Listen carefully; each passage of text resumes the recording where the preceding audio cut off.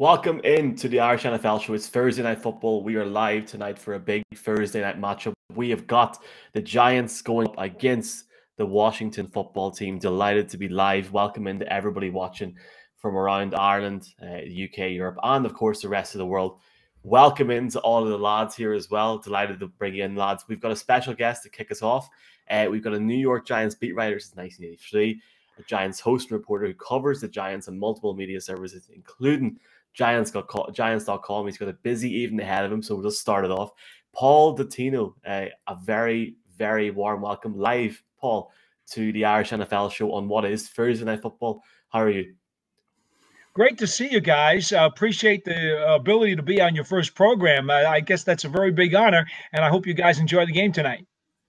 First Thursday Night Football of the season, and it's an honor to have you on, Paul. Paul, you were speaking off camera of your Italian heritage, but have you any heritage of Ireland? Have you ever been to Ireland before, Paul? No, I have not. In fact, the only overseas trip I made was with the Giants when they played the LA Rams over in London. As you will know, some years ago they played at Tottenham, and that's the only time I've ever been across the pond, as they say.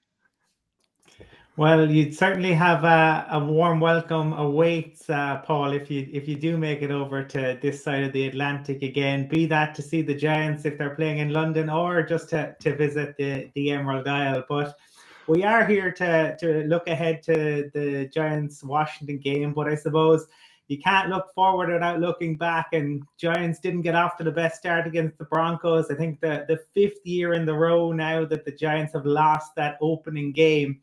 But with the second game now being against a divisional rival, and Brian had said that he would be happy, 1-1. But with it being against a divisional rival, how important is it that the Giants get a victory in this game tonight? Well, I think it's of huge significance for both teams. To be honest with you, I think both Washington and New York feel like they basically laid an egg in the first week of the season.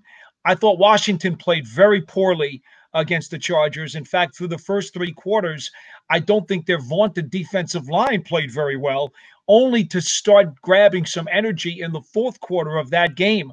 I think they were probably very embarrassed by it. And I think that they will be coming out with fire tonight. And I feel the Giants feel the same way. Their defense did not play to their potential in their game against the Broncos that they lost. And I feel like they're going to be very angry and want to put something on tape that they are more accustomed to. I also feel that the Giants offensively were not nearly as good as they should be on paper. Now, the other hand, Washington lost Ryan Fitzpatrick, their starting quarterback, in that first game. And so Taylor Heinicke is going to be forced to be at the controls tonight. I don't necessarily know that that's a good thing or a bad thing. I mean, considering it's only his third NFL start, he's kind of an unknown. I know he has been with 5 different NFL organizations during his career and also spent a short time in the XFL. So I think, the jury's kind of still out on him. But I think that on paper, if both teams play to their potential, the Giants have a more complete and better balanced roster. So they should feel like they have an edge in this game. They have beaten Washington 5 straight and in 7 of their last 9 matchups. Paul, you touched on the Giants offense there. Last season, a lot of fans felt that Jason Garrett was limited with the playbook because Saquon went down in week 2. Slayton didn't really have a very good second year in comparison to the first year. And there's a few players that were mix and match throughout the season. So coming into this season with the playmakers brought in, which was touched on in the end of the season press conference with John Mara, Golladay, Kadarius Toney, albeit he's had a difficult training camp. It looked very similar on Sunday. There wasn't a lot to it. It looked like last season. Are we struggling because of the injuries, or is it a case of we're back to where we were last year? They really did look out of sync on offense and on defense. I thought special teams was the only one of the 3 units where the Giants played up to their potential, quite frankly. And I think you have a couple of factors here. One, you guys are probably familiar that, over the last 10 years, the collective bargaining agreement with the players union has watered down training camp significantly. And then they cut the preseason to only 3 games this year. I think if you looked around the NFL, remember there are 32 teams and 16 of them lost last weekend. How do you think the Falcons feel getting whacked by the Philadelphia Eagles? How do you think the Colts feel with the egg that they laid?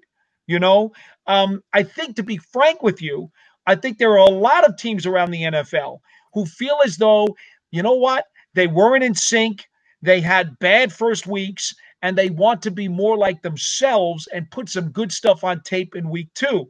So I think that's part of it. I really do. And I think if Joe Judge were to do it again, and it's too soon to ask him, I think he would probably play more of his starters, more snaps during the preseason. He kept telling us that the 2 weeks of scrimmages with Cleveland and New England at those practice sessions would kind of help serve as a pseudo for the 4th preseason game. Well, it didn't look like it to me last Sunday, fellas. It just did not look like they were in sync at all. And I really attribute it to them not having a lot of chemistry and not playing enough together during the exhibition season. I'm sorry, but that's how I stand on it. And I'd like to believe that a lot of coaches around the league probably feel the same way, and they might do it differently next summer. Paul, you mentioned about the Italian background you have. Look, you take the Italian flag, you swap out the red, you put in the orange, you got the Irish flag. And so just a little bit of chopping and changing sends you in a different place. There's a bit of chopping and changing going on the Giants' offensive line, which in fairness was been a big focus during the offseason. There were a couple of late changes and acquisitions. And even tonight now, I believe Billy Price is going to start center. They've activated Matt Skura from the practice squad as well. So some of those, late additions after even the 3rd preseason game are now starting to make the 53-man roster.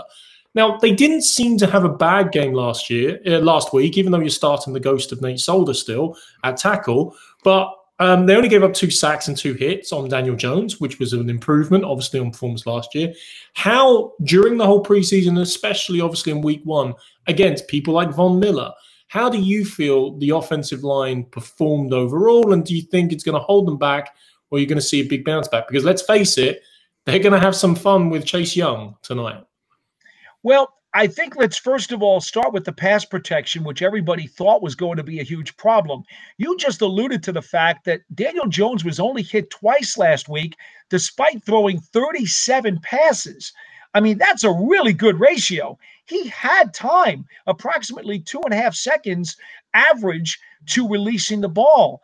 You'll sign up for that every Sunday. So I thought the pass protection was better than expected, but the run blocking was not very good at all. And that is why they've decided to make this change.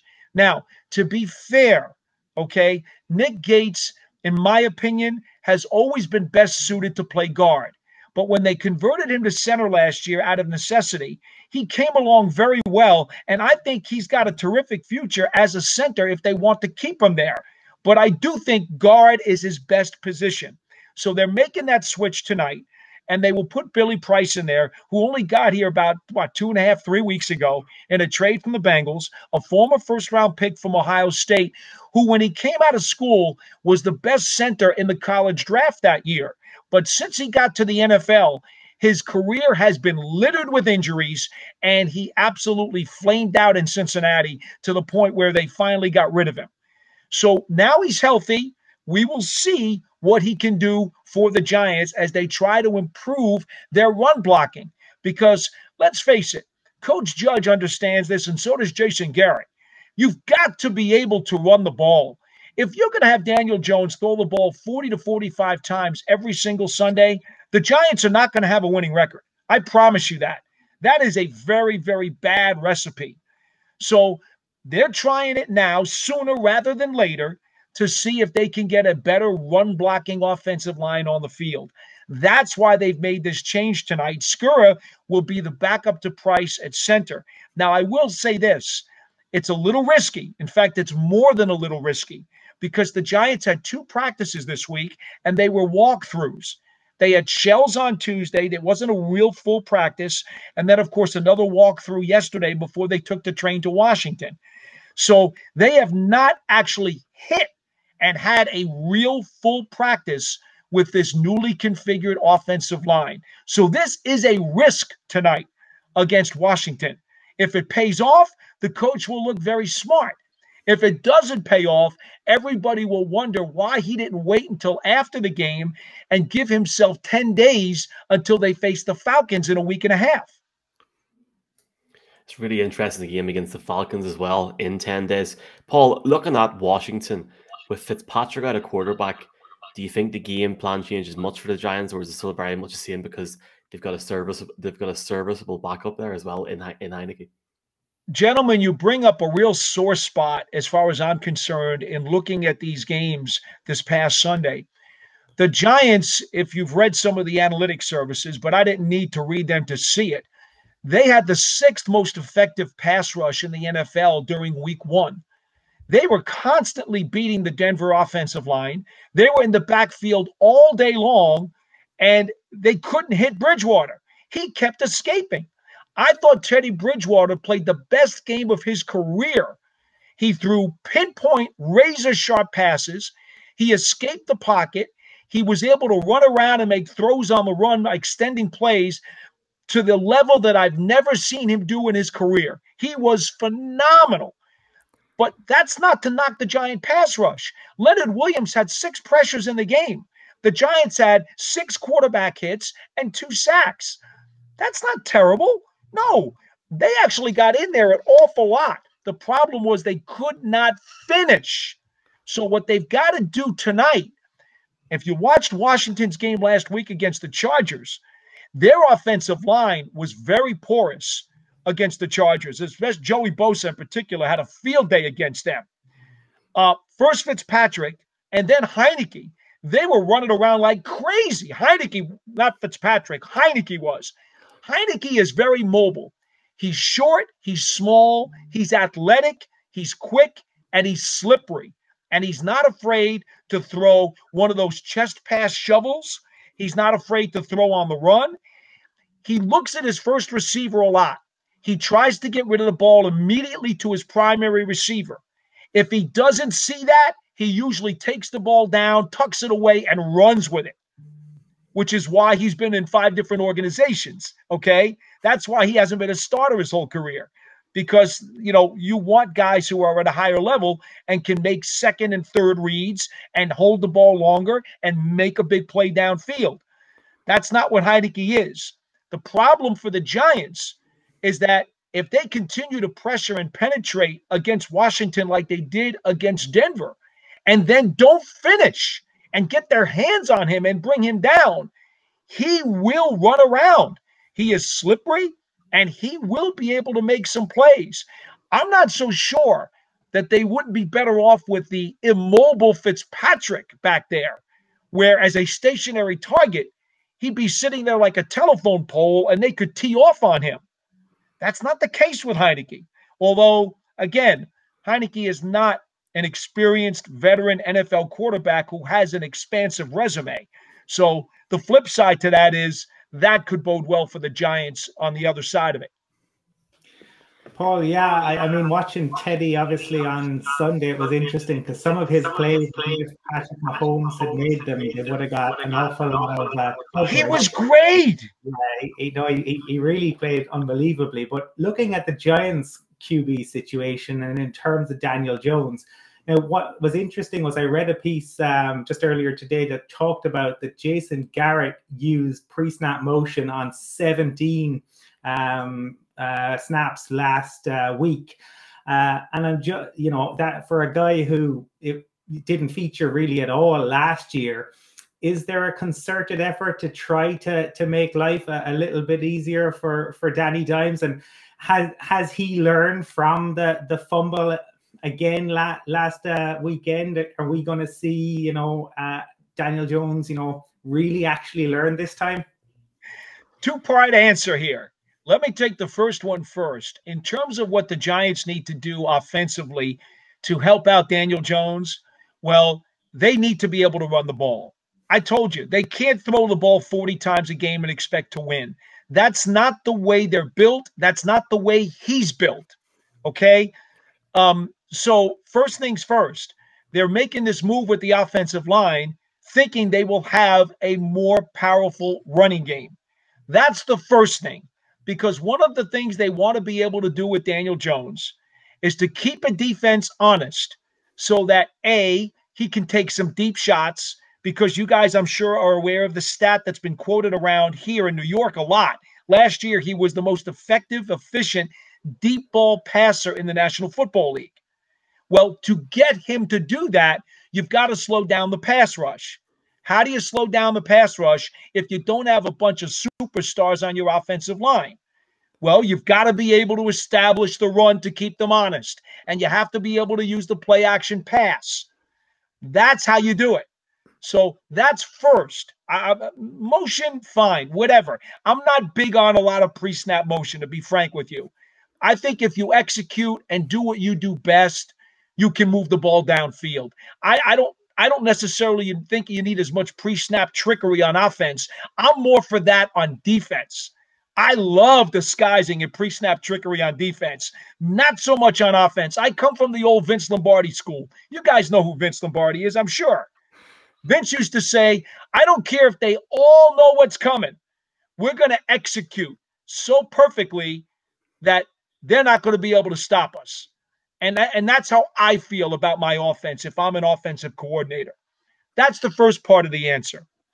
The second part of the answer, in terms of, you mentioned the motion, and the second part was? In terms of just the fumbles and fumbles. Danny not sliding. I'm so glad you brought that up.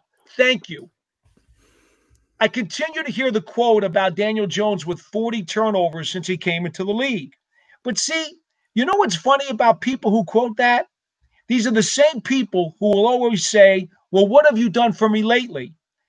The propensity of Jones to turn the ball over was more so in the first half of his career. If you watch, look at the numbers, look at the interceptions.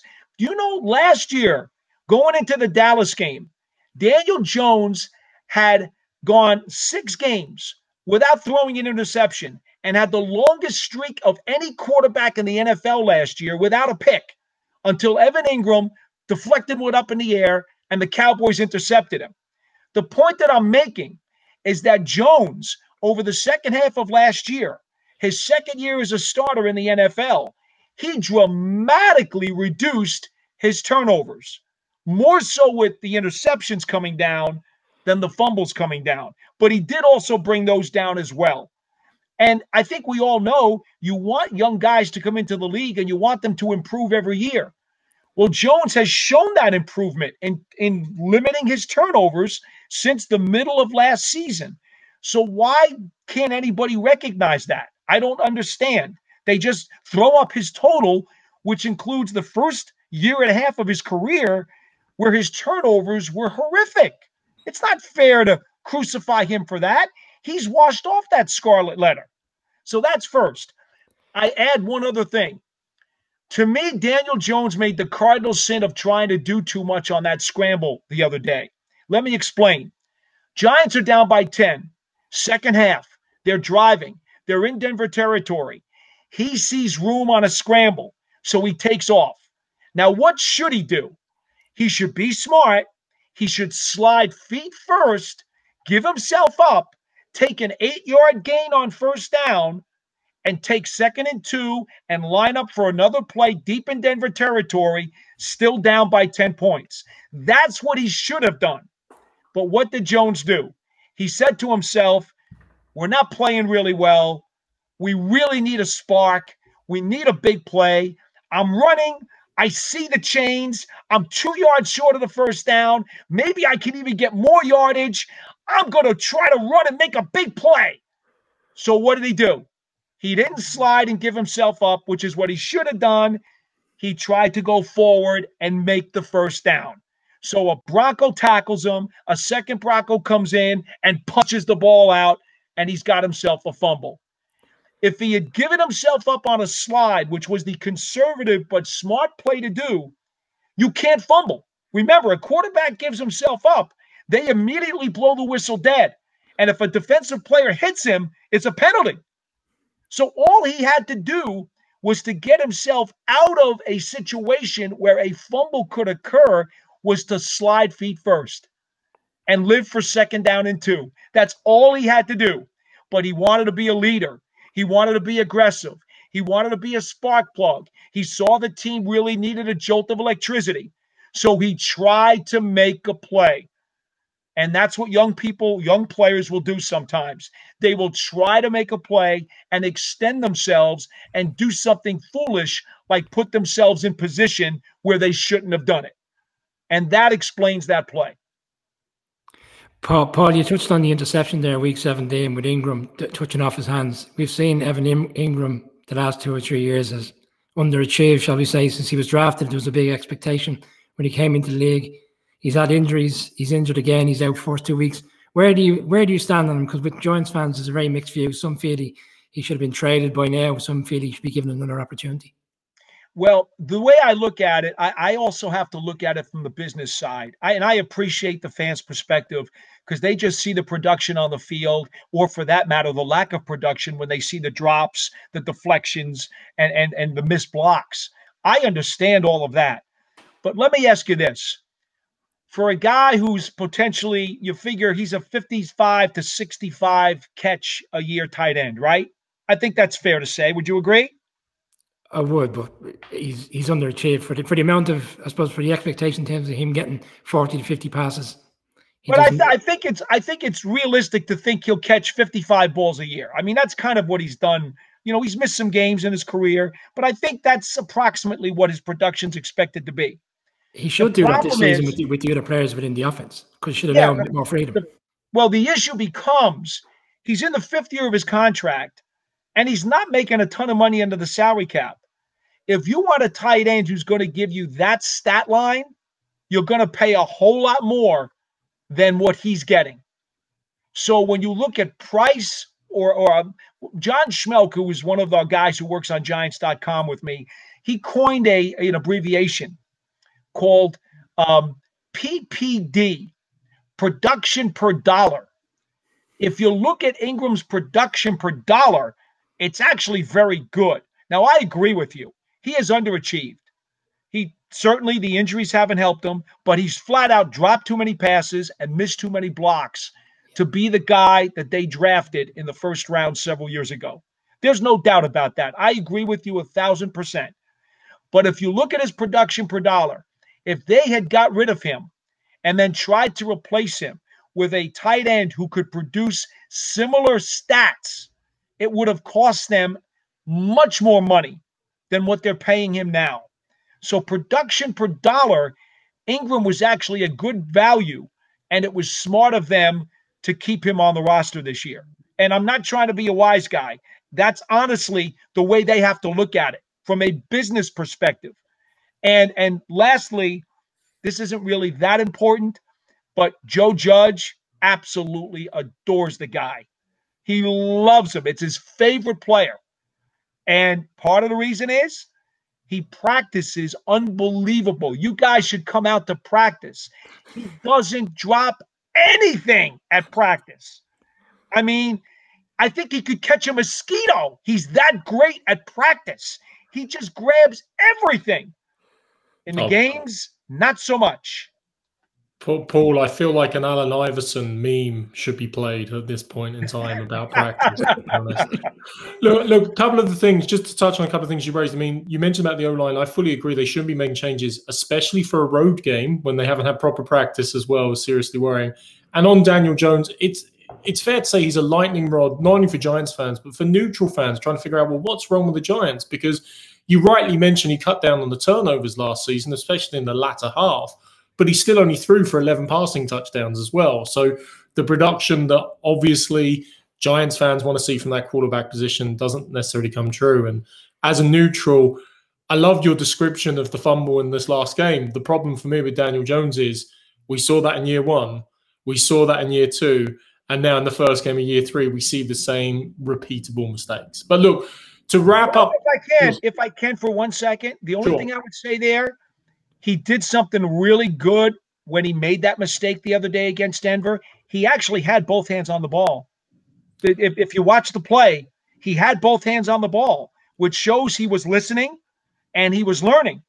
He did have both hands on the ball. True. We just got to teach him to slide, Paul. We've got to teach him to slide. There you go. Before we get to your pick, though, I just very quickly want to touch a little bit also on the other side of the ball. You said, you felt the defense didn't perform last week the way it should and the way people expect. But let's face it, halfway through the third quarter, we're talking about 10-7 game. We're talking about 4th and 1.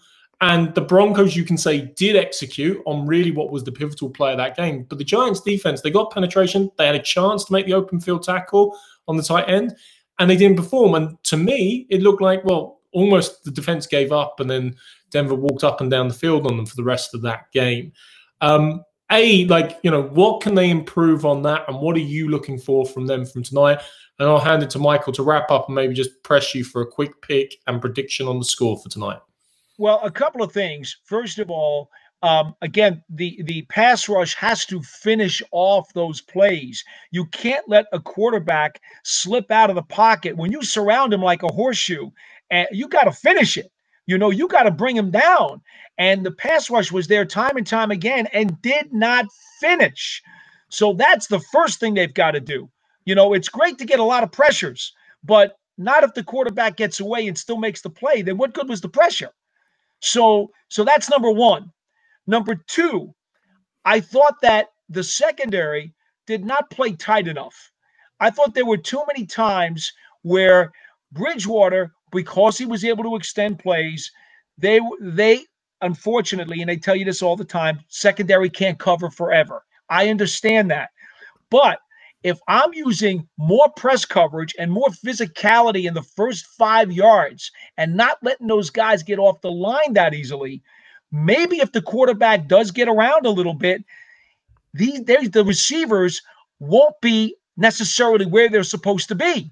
Throw them off their routes earlier in the route so that when they are out there, and if he does throw a little off schedule, it's not as easy for them to get open. So I thought the Giants' secondary wasn't as physical as I expected them to be, and that would be the second part of the equation on defense that disappointed me in the game against Denver. Fair enough? Yes, sir. Sounds fair to me. Just finally, Paul, it's been great to have you on, and hopefully we can get you on again at some point, either during the season. Sure, fellas, no problem. Or in the off season. I'm presuming, Paul, you're picking the Giants tonight, yeah, to win. Honestly, I really don't know that I would. Here's the thing. Here's what it's going to come down to. It's going to come down to which Washington's offensive line played very poorly last week too, but they were worse in pass protection. The Giants' offensive line was worse in run blocking.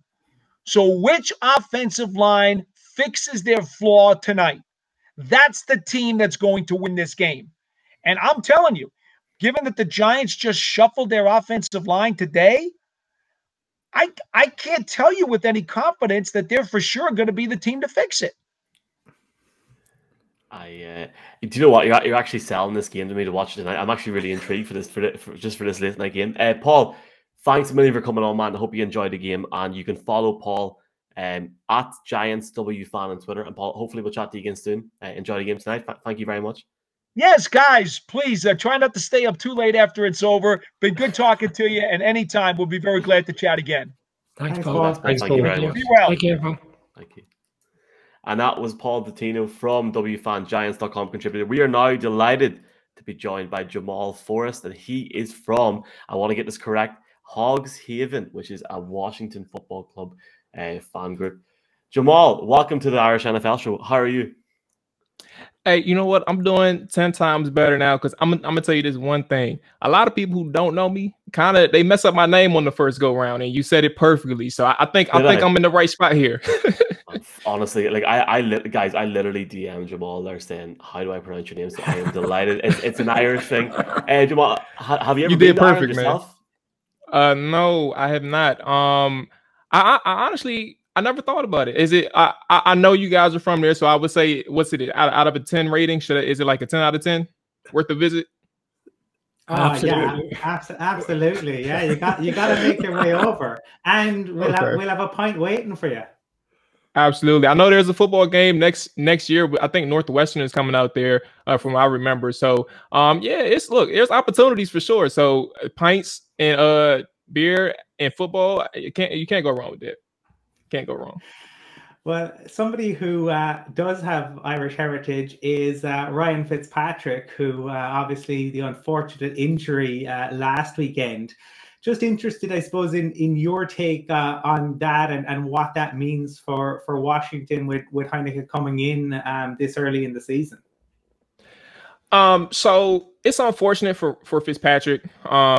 Obviously with Ryan Fitzpatrick throughout the offseason, a lot of people had they had a lot of hope in the sense that the offense could be a little bit more explosive. Over the past few years, Washington struggled offensively. Last year, they was 30th in the NFL statistically, point blank, and it was just awful. But you weren't expecting a top 10 offense, but you were hoping if you could get a formidable or consistent offense that can kind of keep the ball in their hands, time of possession wise, but also a little chunk plays here and there. It can go well and mesh well with a top 10 defense. And for him to go down, not even to finish the first game, you're going down in the early ways of the second quarter. It's unfortunate for him. But what it means for Washington, you're getting the guy Taylor Heineke, who, and this is no offense to Fitzpatrick himself, but there's a lot of people who had intrigue behind Taylor Heineke. And this is all stemming back from the Tampa Bay Buccaneers game. So he has those 8 weeks to kind of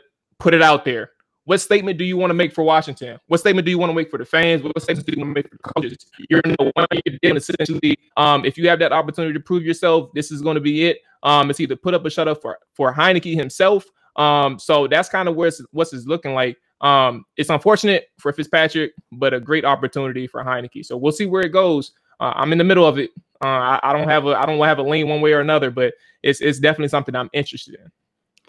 Jamal, can I ask you about Coach Rivera? The last couple of years off the field have been quite difficult. The change of name, I suppose, the ownership and all the things that come with that in terms of the issues. The one thing about Coach Rivera, he's brought a good stability to the team. The influence he's had on the team, we saw it in the in training camp, the fact that he challenged players to get vaccinated. I suppose generally most fans of the team are very pleased with the head coach. Oh, absolutely. A lot of people. So when Rivera came in, it's one thing that always stood in my mind, and you just have to respect it, point blank, period. He said, as long as you do it the way that I want things to be done, the way that my coaching staff wants things to be done, we cannot blame you for messing up. It's going to be on us. But if you step outside of your realm and you do whatever it is that you want to do, and you're not listening to what we want to do or what we're trying to do, then that's wherein lies the problem. And the whole point behind that is him trying to get everybody to buy in on the culture and what this culture means for Ron Rivera. So yes, to answer your question point blank, there are people, a lot of people, fan base, community, media, but also the players themselves. They're buying in on what Ron Rivera is preaching. I think the thing with Rivera at this point now is, all right, well, you got the culture thing kind of turning around, and there's a narrative that's kind of shaping in the positive. But what are you going to do in the field? 7-9 last year was good enough for a division title in NFC East. You're 0-1 to start this season. You had a lot of hype coming in week one. A lot of hype. There was a lot of people very excited to see what this team was going to do. This defense was supposed to be quote unquote elite. That's the perception. But now you come in week one, get embarrassed by the Chargers at home in front of these home fans who kind of was really looking forward to seeing you guys show out in your first game. And it's not looking too good after that first week. There's a lot of doom and gloom in the community. So with that being said, Rivera does have a lot of people behind him, but you got to start translating and start turning things into W's. Ryan Fitzpatrick or Taylor Heineke, it has to happen. Well, Jamal, I was going to touch on the fact that last week, of course, that vaunted defense was playing against, for me, one of the best young talents in the NFL when I think of Justin Herbert, when I think of the explosiveness that Chargers offense. And whilst, as you rightly alluded, a lot in the media writing about, look, it wasn't an amazing performance by the defense, they still held that offense to 20 points. And you are still talking about one of the most star-studded lineups, especially along that front four. Of course, Chase Young and Montez Sweat, but Jonathan Allen, even with his big deal, still to me is criminally underrated, and Darren Payne, they probably form the most telling front four in the NFL. Following the Washington team, how much are you licking your lips at going up against turnover machine Daniel Jones this evening? with a stat that everyone keeps mentioning, but 40 turnovers in 28 NFL games is 1.5 turnovers a game. So how do you feel that matchup will play? So it's funny. I just sent this text message to my friends about Daniel Jones' stats against Washington. So Daniel Jones is 4-0, 68% completion percentage, 8 touchdowns, 3 interceptions, 100 quarterback rating. And then you have 123 rushing yards, averaging 5 yards per carry against the Washington football team. He's 4-0 against Washington and 4-19 against the rest of the NFL. 4-0 against Washington, 4-19 against the rest of the NFL. It is frustrating looking at that number and saying, you know what, Daniel Jones sucks, the Giants sucks, and knowing that you can't beat them. You haven't beat them yet, and it's frustrating. But from the grand scheme of things, when you look at it just from a game-by-game perspective, you understand that there's always a shot to beat the New York Giants, especially with Daniel Jones at quarterback. The issue is understanding that when you come against an opportunity like Daniel Jones, you have to take advantage of the opportunity that he gives you. He fumbled 3 times against Washington before. You haven't recovered any. It's just bad luck. But also, not only that, you're turning the ball over on the offensive side for Washington, and these things.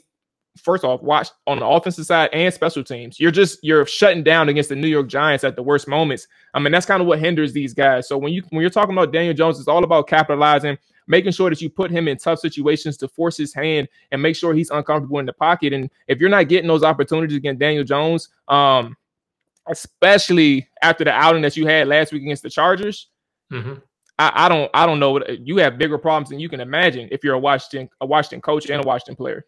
So I'm just taking from that, Jamal, Daniel Jones equals kryptonite for Washington at the moment. Oh Lord, yes. Until we show otherwise, yes, correct. He's the kryptonite. I'm gonna give him the credit where it's due. We have not beaten him. We have not beaten the Giants as he's the starter. So until we can knock that off and get that off our back, that monkey off our back, then yes, he is the kryptonite, no question. If you look at your schedule, man, obviously a tough game to start the season last week against the Chargers.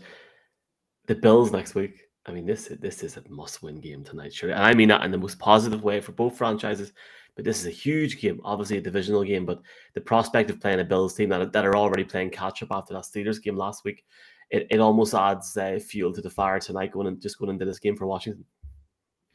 Absolutely. And I'm actually glad you brought that up, the must-win factor, because throughout the week for Washington fans and the media and stuff, the local media, the question has been, is this a must-win game for Washington? And there's been legit controversy from people who have opinions on this topic saying that it's not a must-win.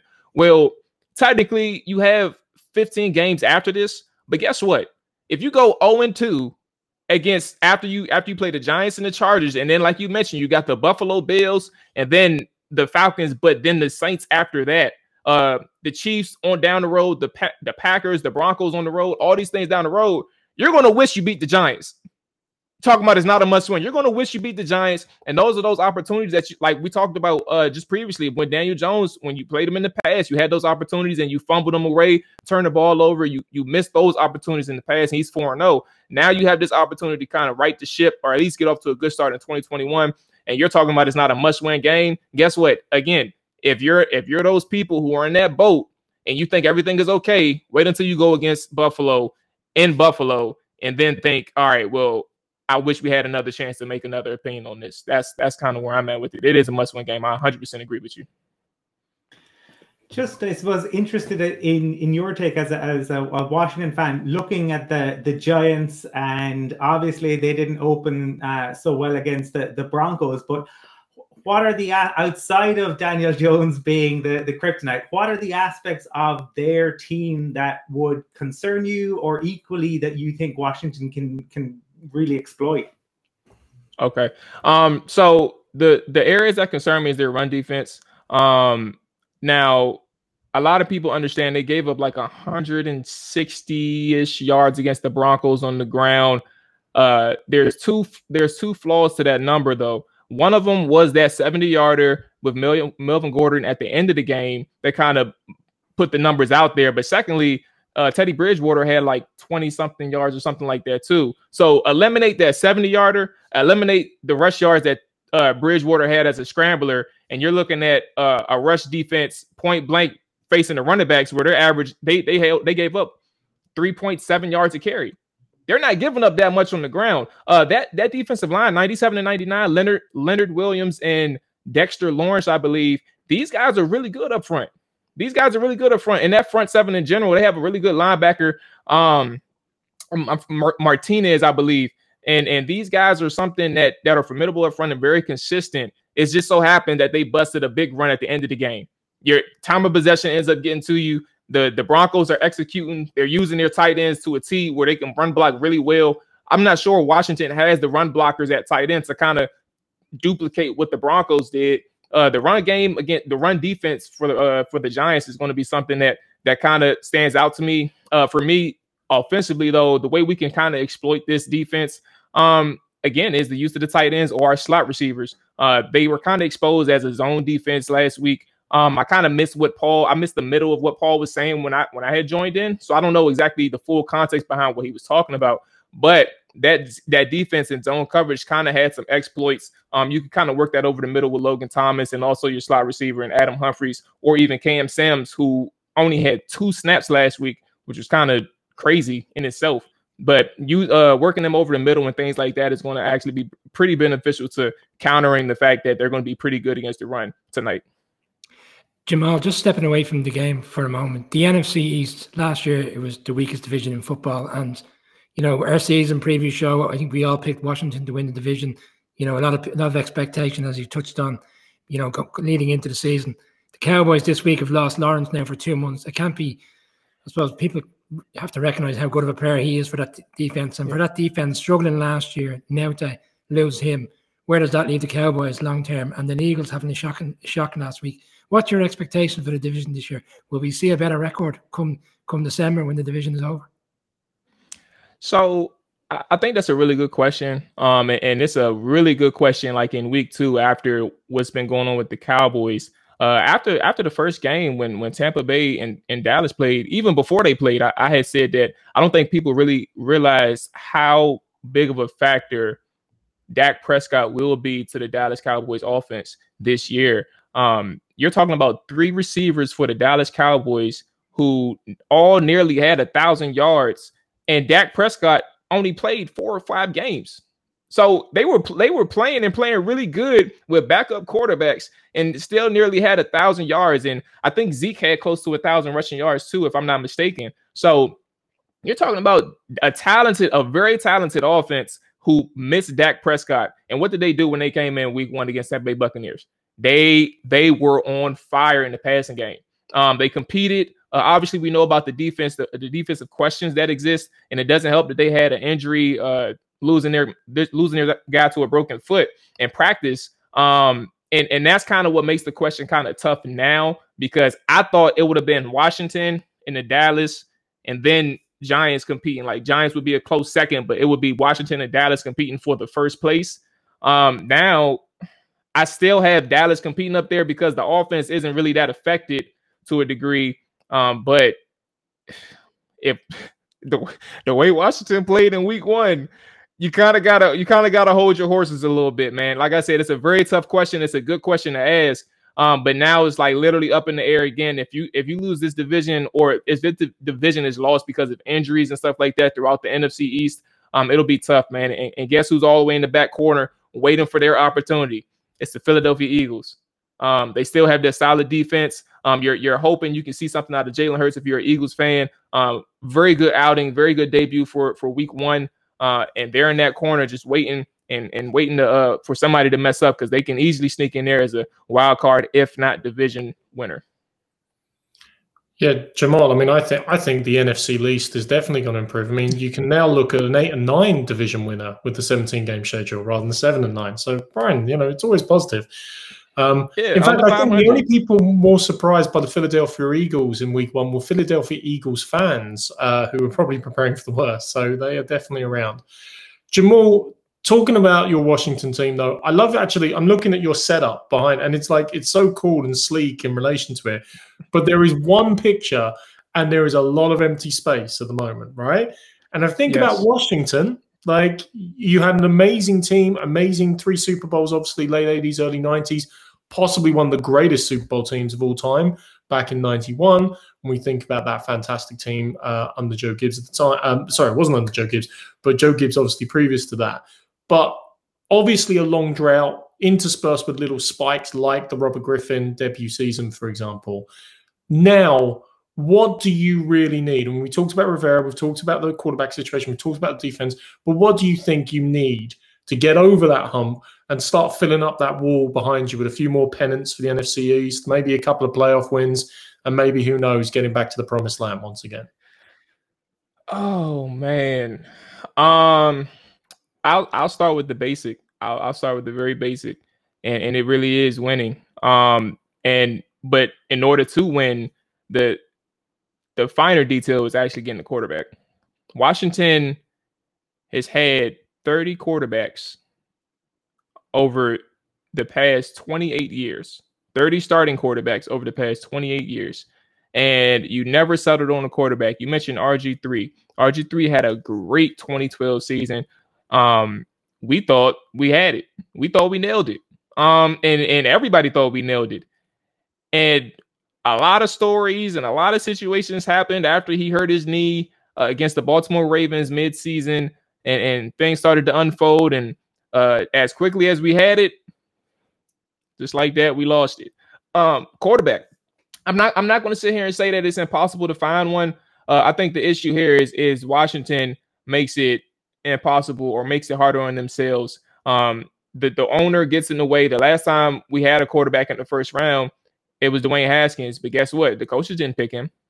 Regardless of how you feel about the player itself, the coaches didn't pick him. It was the owner who picked him. So you have an owner who's getting in the way, but it really comes down to winning and finding that quarterback. If you can find that stable quarterback, for example, like, think about it like this.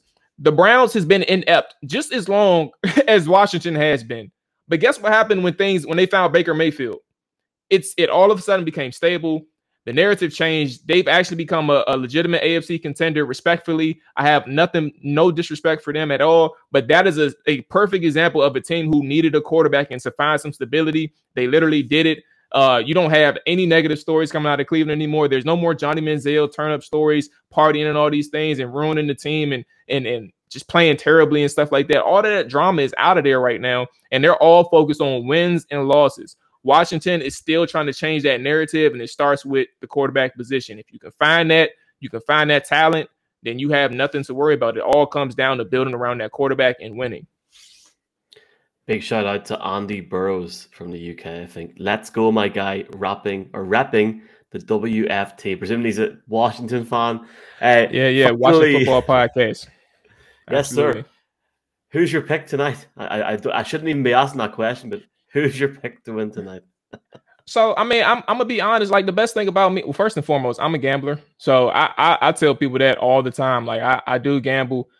So first and foremost, when I put that money in, I'm thinking about my money first and foremost. Like, it's not, I'm not betting with my emotions. With that being said, it also influenced me and helped me get these picks out the way. With Washington, I think we're going to win, but I think it's going to be a close game than people expect. Obviously, Washington got embarrassed on their home turf Sunday, and it was ugly. But you got a quick turnaround. But both teams got quick turnarounds, and both teams got embarrassed. So what do you think they're going to do? They're going to bring their strengths in.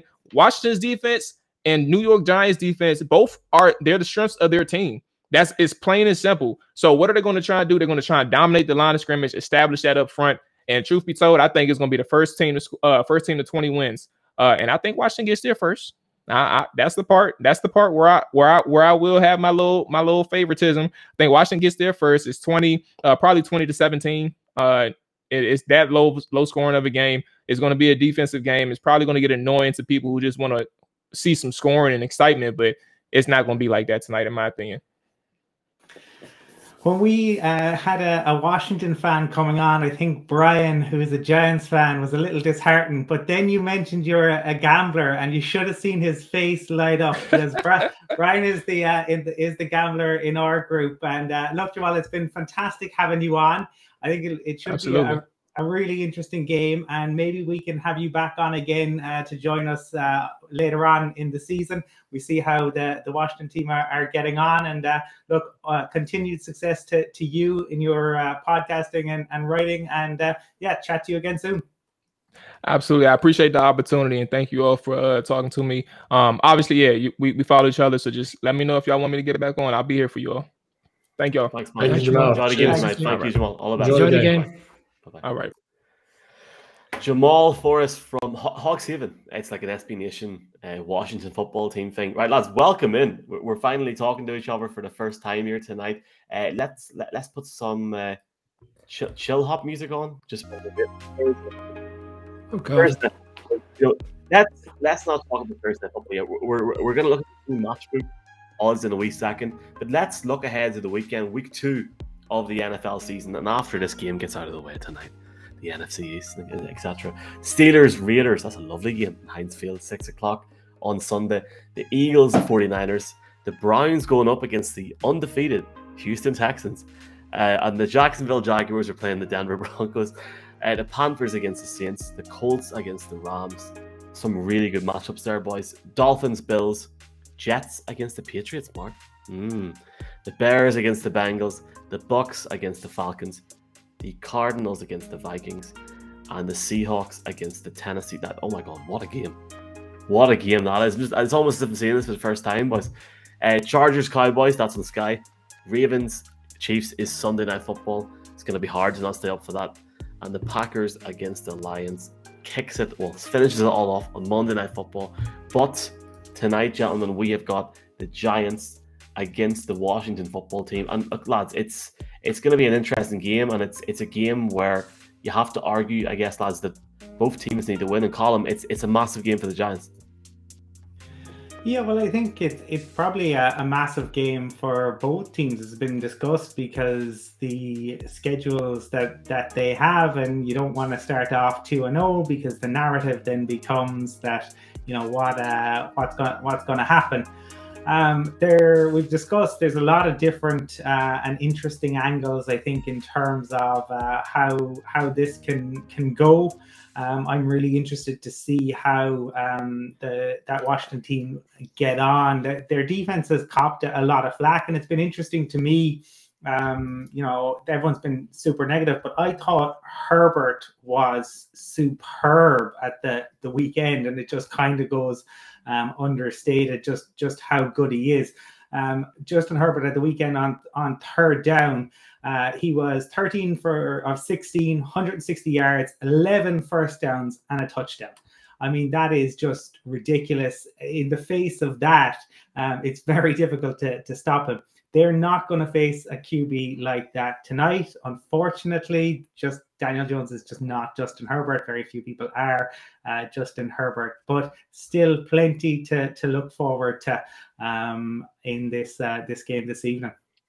But let's get to the real point of tonight. The money, as Shane O'Mac said, here comes the money. I can't put the music on for copyright reasons, but we have got our partners over at Matchbook. Use your bonus code Irish NFL Show. 18+ gamble aware in the UK, and look, and obviously in Ireland as well. Just bet with what you can afford. Brian, now there's no prizes for guessing who you're supporting tonight, going by that t-shirt, but what's your thoughts, you know, with Team Matchbook tonight? Is there anything that tickles your fancy? Because you obviously picked a number of things on Monday night, and the Raiders, it all came up fancy for you. Well, it won't come as a surprise that I'm picking the Giants, and I probably will be the only one here picking the Giants this evening. But don't give it away yet. We haven't done the picks yet. This was the picks. Did speak to Matchbook.com today, and strangely enough, well, it won't be strange enough. It doesn't come as a surprise. 90% of the bets that have gone on this game are all on Washington, with the exception of all the money going on the Chargers. Strange enough, this Sunday against the Cowboys, who are only -3 points. The Washington team are the second highest pick this week in terms of the betting front. Chargers are number 1. Kind of a bit of a surprise, bearing in mind how well the Cowboys played last week. But everybody's buying into the Justin Herbert hype after Chargers going into Washington and winning last weekend. So I can see where all the money's going there. But for this game tonight, 90% of the money that's been spent this week on Matchbook.com is gone on the Washington football team. Doesn't come as a surprise, bearing in mind how disappointing the Giants were on Sunday. For me tonight, gentlemen, just going to jump in here. I haven't seen the odds. a pick six from the Washington defense, I would potentially put money on that, and we will maybe discuss that at a later point. Code Irish NFL Show, bet £10 or €10, get €15 or pounds, available in both Northern Ireland and in the Republic of Ireland. Before we make our game picks, gentlemen, can we maybe do like a very quick AOB? Any other business? I'm going to start off with the whole thing with the Saints and COVID. Are we just going to ignore a pandemic now, or what's going on, Colin? I mean, what's the crack there? Like? Well, the show goes on, Michael. That's next man up. Simple as that. Sean Payton, I'm sure will devise some sort of plan. But look, there's lots. I mean, you look around the league today, lots of players missing for all sorts of reasons. Tomorrow is going to be very telling to see. In terms of that injury report, though I did see just before we went live that the Kansas City Chiefs were full, absolutely everybody participating in training. So everything continues to go the way of the Chiefs. And then the odd, Brian, before we get our picks in. Yeah, well, the Chiefs do things properly. Colin, that probably explains why they're all training. Having taken time to reflect on last weekend, we didn't discuss the Jets on Monday night. They lost in Carolina, and Zach Wilson was sacked 6 times in the game. And we spoke about Lawrence's debut, but the number 2 pick in the first round, his second half performance, having looked at it, they came back from 16-0 down. Look, they never going to win the game, but he looked like you could see why the justification and why the Jets picked him. And it makes things interesting for Sunday, because we're talking about teams tonight having lost their first game and could go 0-2, and the pressure that comes with. The Patriots this weekend are going into the Jets, and if they don't win, because people are going on about Mac Jones so much, but I'm not sure he had the best of games last week, and I'd argue Zach Wilson had a better game, albeit. Yeah, I believe so. So there we go. Jesus Christ, Brian! Just hyping it up for Sunday. Just hyping it up for hyping up Sunday show already. Hold on, 2 seconds. Now, there's 2 elements here. The first one is, if you want to see the Patriots get beat and be beside Mark Cockerell, then come on down to the Woolshed on Sunday, where Mark will be buying everybody a free pint upon. He won't. Mark, maybe? No. I was in the Woolshed for a week 2 loss to the Jets once before, the famous Randy Moss one-handed catch against Darrelle Revis, and then we promptly didn't turn up for the second half. So I do remember those memories. But Brian, seriously, Mac Jones, actually, I watched every single snap, and the king is dead. Long live the king. Frankly, it was an effective offense. Guys, so watch every single snap. Stick concepts are back. He's playing the offense the way Josh McDaniels and Bill Belichick want him to play it. He was making the right throws with touch passes in various different ways, basically doing everything that Cam Newton didn't do last season. Ineffective in the red zone, which is the biggest issue, frankly, and that's obviously where Cam Newton did excel last season.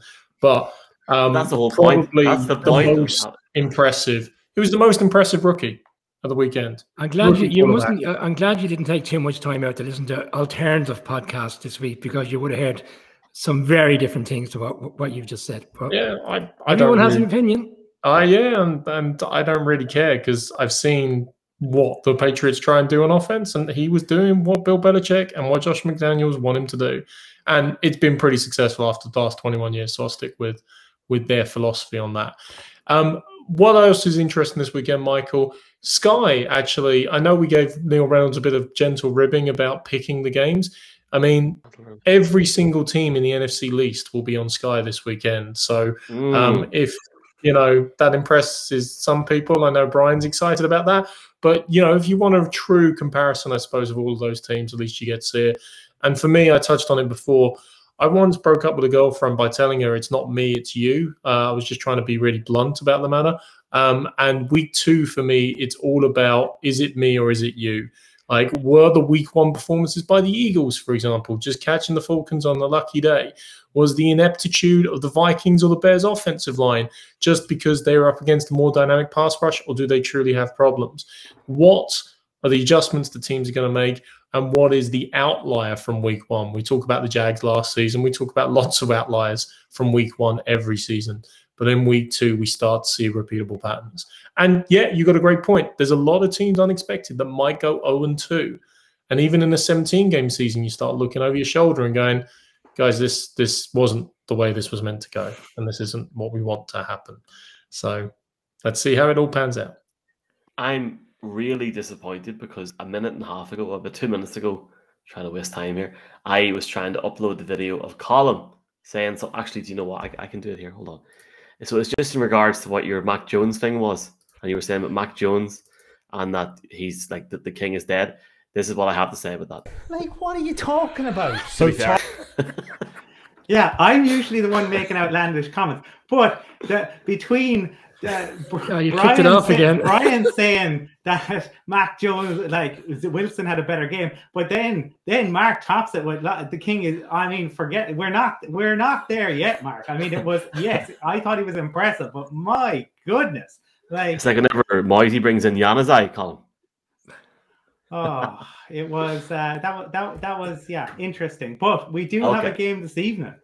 We do have a game this evening, gentlemen. Let's bring on the picks. It's time, gentlemen, to look at the picks. The Giants, who are 0-1, 40-something interceptions from Daniel Jones. The last time Daniel Jones played on Thursday Night Football, he ran for 80 yards and fell in his hole going up against the Washington football team. Colin, Michael, the last time he played on Thursday night, that he drove them down the field 80 yards for a touchdown, you mean?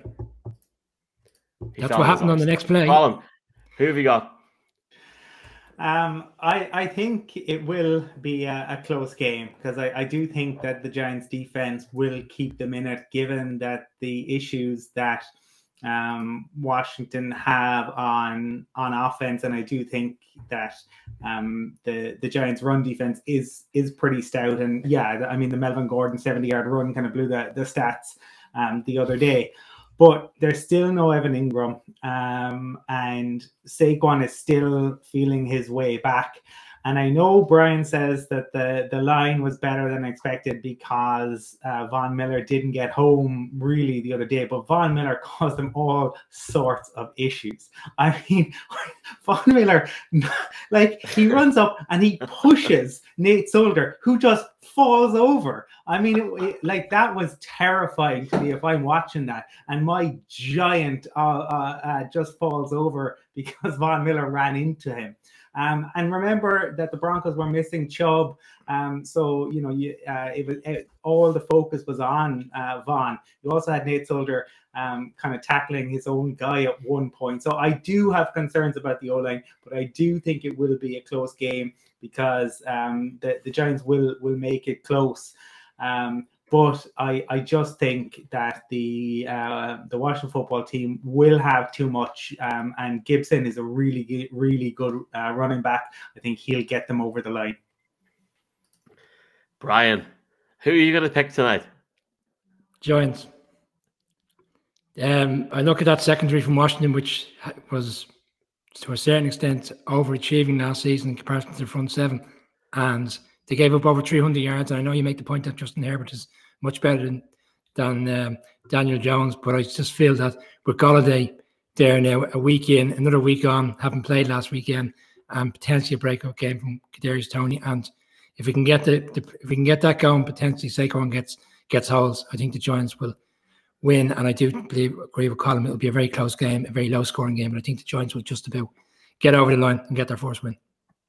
Okay, cool. Mark, let's go. Who have you got?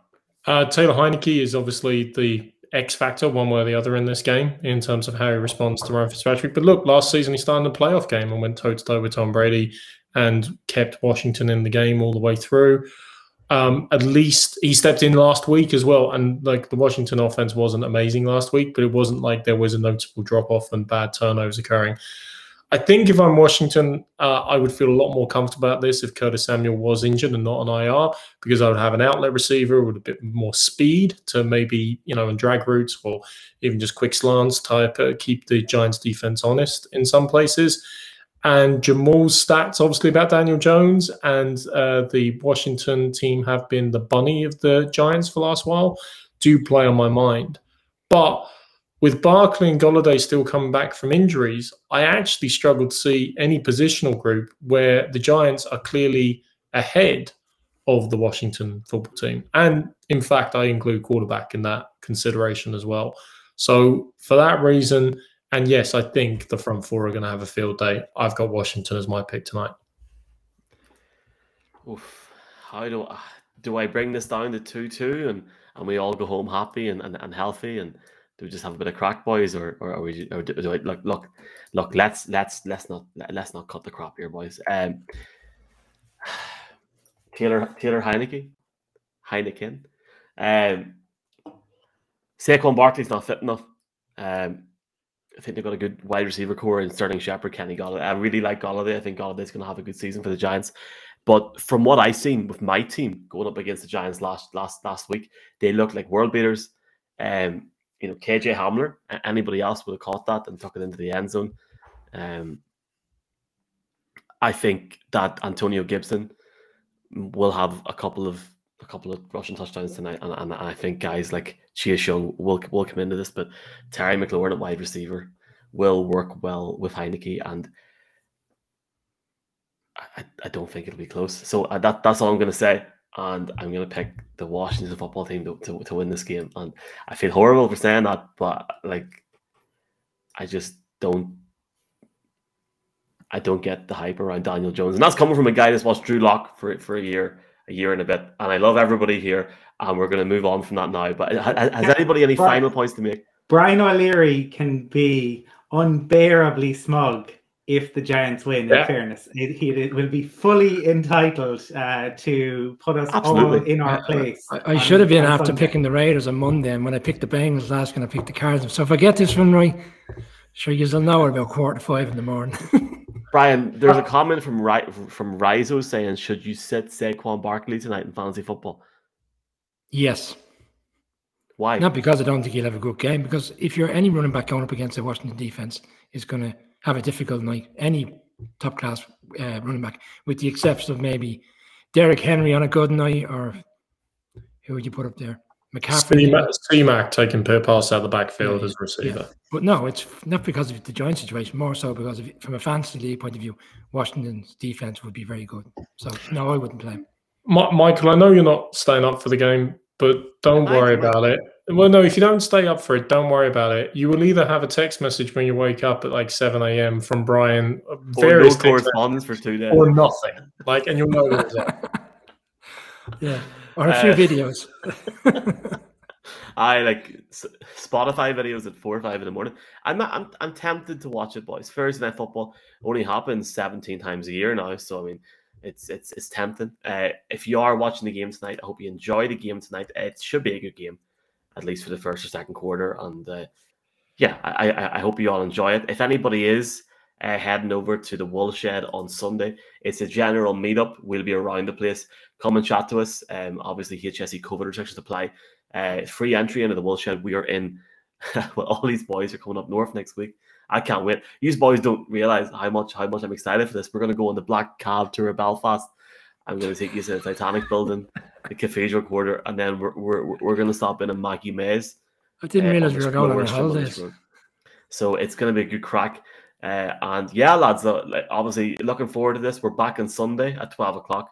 We're in the Woolshed. And just to finish it off, Waddy says the Giants will be stuffed like a turkey. And I know Brian's reaction to that will be something along to this. I'll get on to him straight away. What are you talking about? Yeah, he's cock a hoop after his Miami Dolphins won last weekend in Foxborough, so he could chip away for a few more days. Just going on what Mark said earlier, this is the Sky games for the weekend. Giants against the Washington, obviously.